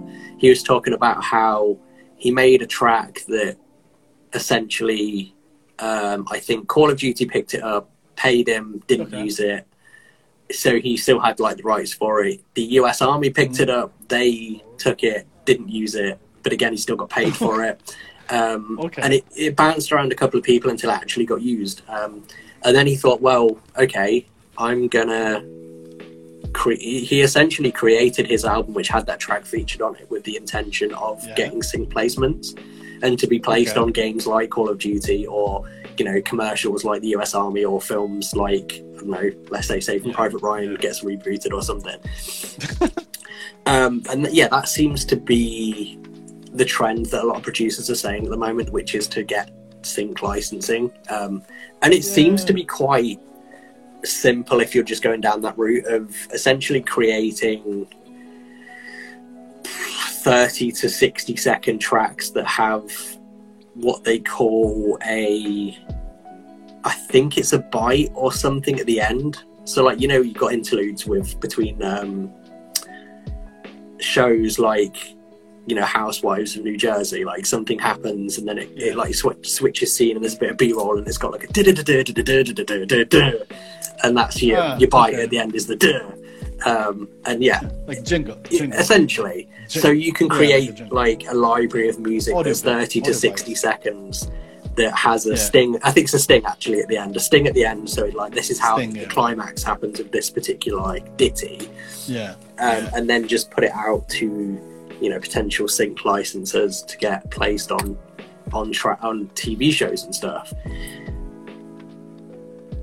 It seems like a great idea, but from what I've looked into, it seems to be everyone's saying start doing stuff for sync licensing, start producing for sync licensing. The companies that are actually letting you do that are heavily guarded, as in people are saying do it, but they're not saying how. They're saying here's how you can create a track for sync licensing, but they're not telling you how to then are there websites and directories set up so you can find these media buyers? Are there websites and stuff set up that tell you, okay, this commercial is looking... Well, there are, but they're hard to find. I mean, I have one that I think you have to pay a big monthly fee for. But they still kind of send emails being like, oh, last minute sync placement. And I think there was one that came up that was like 10 grand for a track that sounds, and they give you all of the information. Like they want an upbeat, like jazzy, big band sounding track for a commercial. They give you some influences of tracks that they kind of want it to sound like. And you could essentially earn 10 grand from that if you get picked up. A lot of them are last minute, and it's very unlikely you're going to create something like that in 2 days. But it's there. But again, that kind of, there's such a lot of work that would need to go into that for you to not only find the libraries for these like media buyers, but also have the time to create that content to keep that money going. All the while then focusing on music that you're actually releasing for people to listen to. So it's well, at the end of the day, I think this is like full-time music. Like which is which comes across as the complete opposite of what full-time music is considered in our space. Like just because you released a couple of cowgirl albums, you're doing full-time and you turn on the studio. This is the thing. Like full-time musicians are people, or full-time producers are people that are producing music for everything. This is like just because you made a couple of grand with a release from Lo-Fi Girl doesn't mean that this does not make you like a full-time producer. Like you should be more diverse and versatile. I mean, it simply makes you an artist that creates music for Lo-Fi Girl. The same for anyone. Somebody who knows how to use a DAW. That's what it is. Don't confuse yourself. But I think this has been the biggest eye-opener for me as a producer and a musician that's come into this, that it's not just making a beat, throwing it out there. There's so many facets to making music that it is exhausting, man. It is. This is how a full-time job is supposed to be like. Exhausting. Fuck. You definitely have the luxury when it comes to music, of course, to do it from your house or let's say from your studio or whatever. But that's what it is. Like it's not just releases and placements on Cowgirl and playlists and whatever. It's like sync licensing, making jingles for the radio, for TV shows, for games, sound design. Like it's not just smooth jazzy vibes and whatever. It's like it's a lot of stuff. Today Lil Baby comes into your studio to record his latest album or vocals or whatever. Tomorrow there's a guitarist who wants to use your equipment to record his guitars for his studio album or whatnot. This is at least with my little brain how I perceive full-time music. I think there's also that kind of confusion between all of the different terms that people refer to themselves. So you know, you have musicians, you have producers, you have beat makers, and yeah, it's like, would you class someone that releases with Lo-Fi Girl a beat maker? No. But I wouldn't necessarily consider them an artist or a musician or a producer. You could consider them. I don't know. I for example, I always used to categorize myself as a glorified arranger. Right. I arrange stuff. I can really arrange. My arrangement is good. Yeah. Do I consider myself a composer? A very, very amateurish composer. Yeah. Like I can compose stuff, but because I don't have the music knowledge, yeah, I don't read notes or whatever, or I never intended, or I never wanted to learn more or teach myself how to play the piano, because I'm fucking lame as fuck and I use Splice. I don't care. No, but you know, I'm happy with what I do and what I want to do, because I don't want to pursue this full time. But I'm more of an arranger, and I can also consider myself really good. Not the best, but really good when it comes to mix down and a little bit of mastering. But that's about it. In no way I would call myself a producer, because I'm miles away from actually. How should I say again? We should do like a fucking tape of me saying, how should I say? I would consider Pharrell a producer. Yeah. Or Jay-Z is Dr. Dre. These are fucking producers with big pipi. Yeah, I think as well that being a producer falls more into working not just for yourself. Being able to, for me, coming from the more sort of like heavy alternative music background, a producer was someone that helped develop the sound that a band was working with, that helped bring, one of the main ones that comes to mind is Ross Robinson. I would say like the pioneer of like nu metal from the 90s to mid 2000s. Like he wasn't there like making beats, he was there bringing out the best of the band, helping them develop their sound. Like he is the producer behind some of the most iconic like metal releases of the like early 2000s. He was behind Slipknot, he was behind Korn, he was behind like even Glassjaw, and the more sort of like post-hardcore bands as well. I think he did a Blood Brothers track album. Yeah, he's like the pioneer of the producer. Yeah. Like the same way like Rick Rubin and Russell Simmons, Def Jam records. Yeah, like these are producers. I mean, of course you can say, yeah, maybe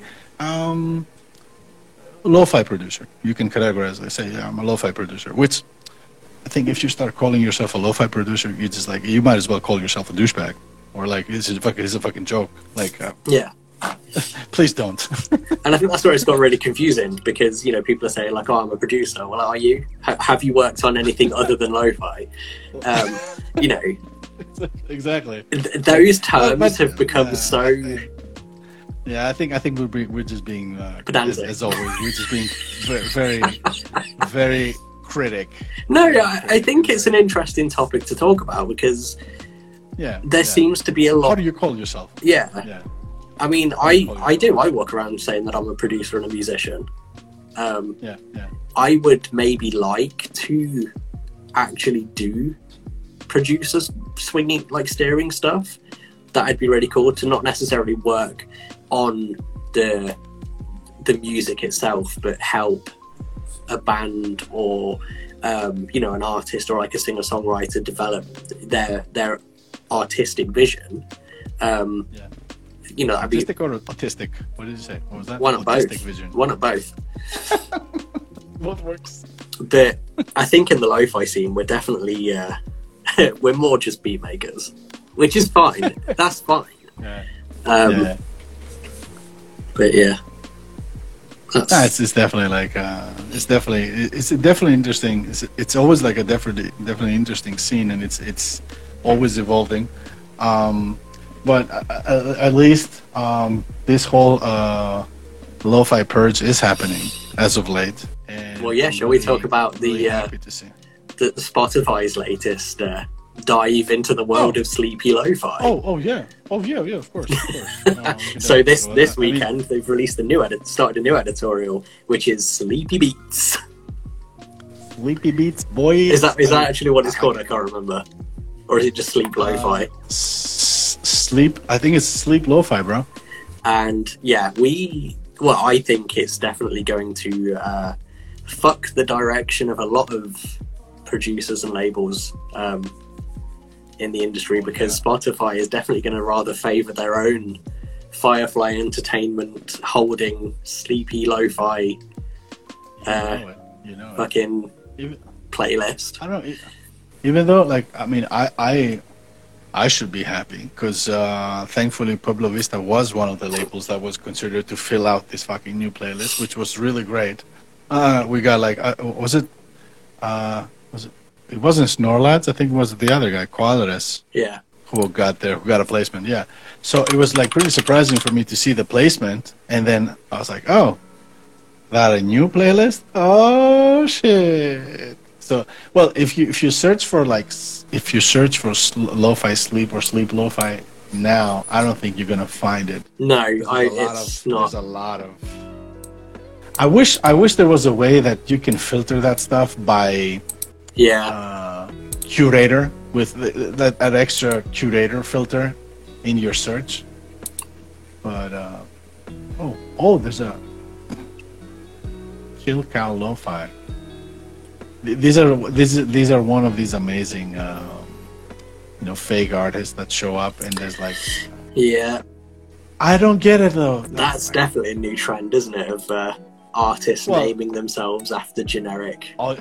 It's relatively new. It only started a couple of months ago. All right.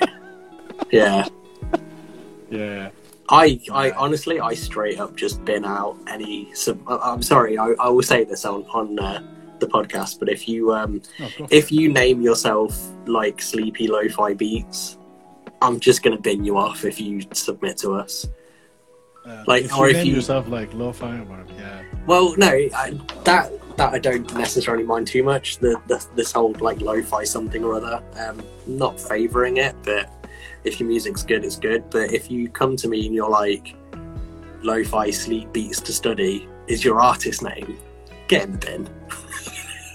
Because you're not doing this for any reason other than money or getting on playlists or. Okay, so here we go. Some of the Spotify editorial. I searched for sleep lo-fi on Spotify, and it's actually come up with a couple of This Is playlists. This is lo-fi sleeping music. If your artist name is lo-fi sleeping music, get in the bin. This is lo-fi sleep. If your artist name is lo-fi sleep, get in the bin. This is lo-fi for sleeping. If your name is lo-fi for sleeping, get in the bin. This is lo-fi sleep chill and study. If that's your artist name, get in the bin. If that's your artist name, you're already in the bin. Yeah. Wait, I'm busy looking for it on Spotify. So no, it's not easy to find, is it? I did, and I'm just gonna post it in the chat. It actually comes up in the on my Spotify.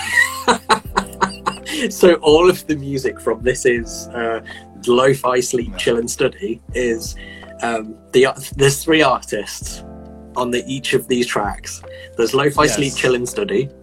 There's chill hop music, which doesn't link up to the actual chill hop music. This is a new artist. Of course not. It's a new one, yeah. And low space fi hip hop as an artist. They've literally exhausted all the keywords. Yeah. Like there's no other possible fathomable combinations or the order that you put. It's just like I think they just put these 3 words in a word generator. Yep. And just press play, and then they come up with something like lo-fi, sleep, hip-hop, come up with something. The disappointing thing is, though, lo-fi sleep chill and study has over 250,000 monthly listeners. Get in the bin. Yeah. But like I really like. Yeah, that's the sad part. I think we sort of covered it a little bit in the previous podcast. Is that it would definitely pay out to have some sort of QA happening. Yeah. When it comes to releases like that, of course, you can also say that, oh, I cannot be the gatekeeper of any artistic expression, because even the artist name sometimes is an artistic expression, and whether we like it or not, we have to, I guess, respect that, because there actually might be somebody out there who really likes to call themselves, I don't know, Sleepy Panda or Lo-Fi Beats or whatever the fuck, for some reason. Yeah. You know, and they might be actually legit. But at the end of the day, like, to what we said earlier, like, it's such a cash grab. Like, Yeah. I would bin people the same way that you bin them. Like, I would get a submission from Lo-Fi Eagle, for example. I'm like, mate, did you put 5 minutes of thought into what you're going to call yourself? Like lo-fi and like, animal. fuck it. Yeah, I mean, yeah. For me, like, also that, like, any combination of lo-fi or chill with a animal, let's say with a mammal, a serpent, a fish, or anything, it goes automatically in the bin as well. Unless, of course, you sleepy fish. Yeah. Then you're welcome. Lo-fi bathtub. Hell yeah. Yeah, but come the fuck on, man. Like, I mean, we talked about being unique in the music. The uniqueness, I assume, with my little Greek brain, it starts from how you call yourself. Yeah. Like, when I started DJing, I couldn't really go out and DJ with my full Greek name, which is Polychronis Pastormatsis, even though, because it's such a monstrosity of a name, it would definitely turn some heads. Yeah. But nobody would be able to pronounce it. Like, who is this Pastrami Aristoteles playing? Like, who is the DJ? Pastrami Pastrami? You know, like, whatever. Pastrami Aristotle.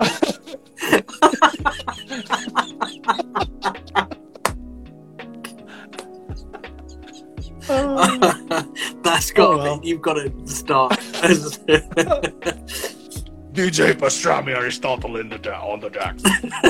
So give it up for DJ Pastrami. Oh god. Oh fuck. So, you know, I did take some time to try to come up with some sort of like a name that sounded good, or it was like, at least ideally, what you want is that your name can be easily pronounced on, let's say, the 4 or 5 major speaking languages in the world, which is English, Spanish, Portuguese. Lo-Fi Pastrami. No, there we go. You should have gone with your initials. DJ PP. Yeah. Dude, DJ PP. I did at some point. Did you actually? Were you DJ PP? Yeah.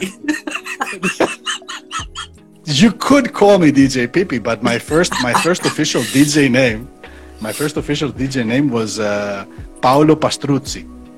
Oh right, because that's easier than Polychronis Pastrama. I couldn't see. It's definitely exactly. But Paolo Pastruzzi, you can definitely say it. So the initials were again PP, right? And then from that I went to Paul Spencer. I don't know really why, but the most sounded British. Yeah, exactly. All right, again, it's Paul Spencer. Paul Spencer, mate. It's Spencer. I'm gonna fucking deck you. It's me. Don't mess with the Spencers. I'll fuck you up. Right? In it. Could knock you down the apples and pears. You messing with the Spencers. This is some fucking EastEnders. Yeah. I'll get my brother Phil. That's not a knife. That's a knife. See, yeah. I mean, the whole reason why I'm the name that I am, I mean, I didn't start as Lazy Boy Loops. I started it with my own name, which was Aaron Richardson, and it was kind of wasn't really catchy. I then moved from my personal so basically I ended up with like 3 different social accounts, all with completely different names. So like I started off making music and putting it through like Aaron Richardson with my private Instagram, which I don't use at all anymore, and that was like As Ronulation. That was like a really old username that I have. Then on Twitter I was like Lazy Boy Loops, because again, my other Twitter account, which is the same as my old Instagram account, was focused on more like my workday stuff. Like I interact with some journalists and stuff on that one. Then my Instagram was, I just had, nobody could find me because the artist Aaron Richardson was on Twitter as Lazy Boy Loops and on Instagram as As Ronulation, and nobody really knew it just created so much confusion. So I was like, okay, let's just fully switch to Lazy Boy Loops and change everything as that, and that definitely worked out for the better. Yeah, exactly.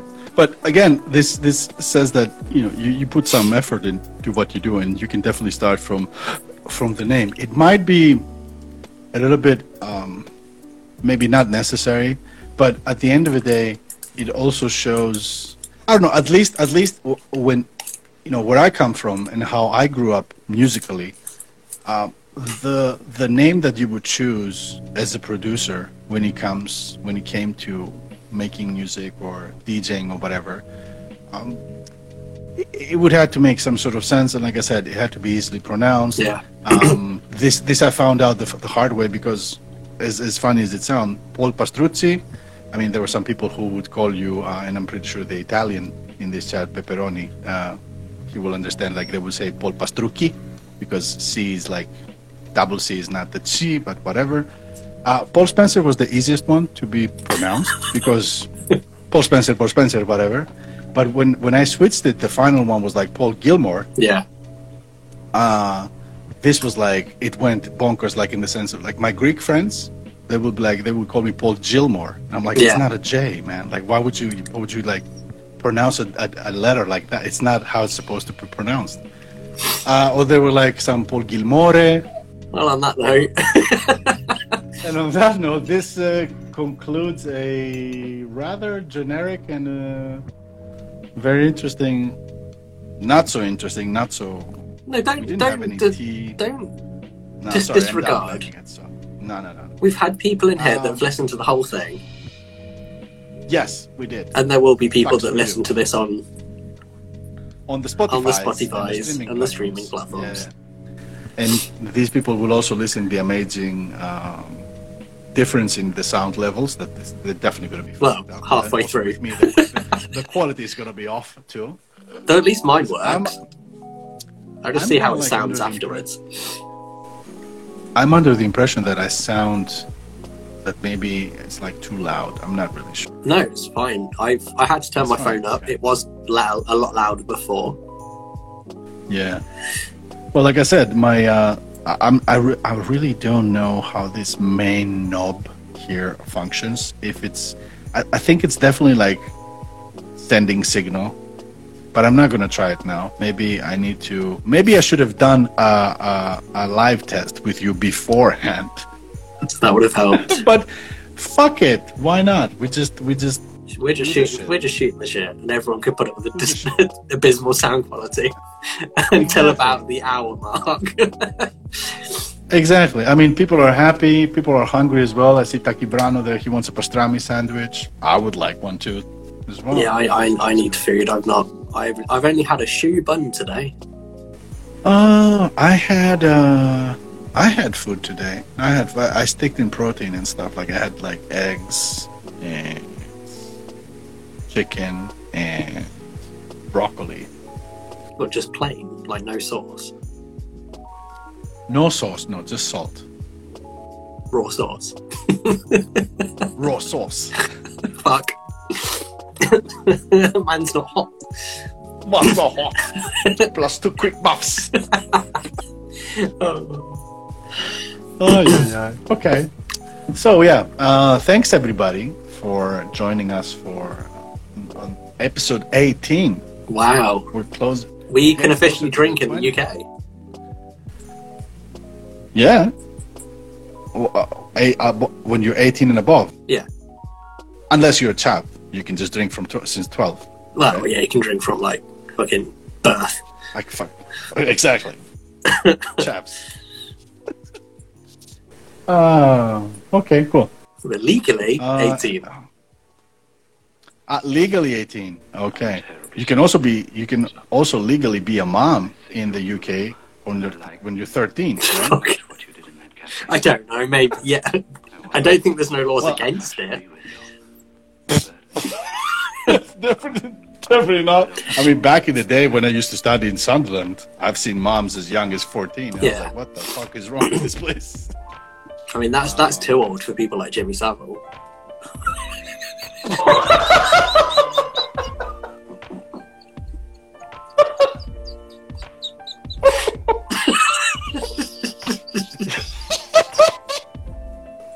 Yeah, I mean, for Jimmy Savile's standards, that's considered to be like a cougar at that point. Oh, this got really dark real fast. Yeah, it did. But do you know, that's a treat for getting this far. Jimmy Savile jokes. Oh god. You know what? It's a very interesting documentary though on Netflix. So for everybody who's listening, they should definitely check it out. Because I knew the story, but I didn't really know the details. You know what I mean? It was like something that you just know that that guy was a pedophile. That was it. So I didn't know that he died, and then the whole thing basically unfolded. Like I thought he was alive when all the allegations. Well, he was legally. I don't know. He was brought to justice. He was still alive, and he died during the trials, whatever. Shit, yeah. But but I didn't know that he just died. And the fucking what he wanted to put on his fucking tombstone, it was good what it lasted. I was like, fuck. No. That was so wrong in so many ways. I mean, yeah. Oh wow. Definitely on that note. It was definitely this podcast episode was good while it lasted. So and we'll see you guys in a couple of weeks time. Yeah, you will. Peace. Ciao ciao.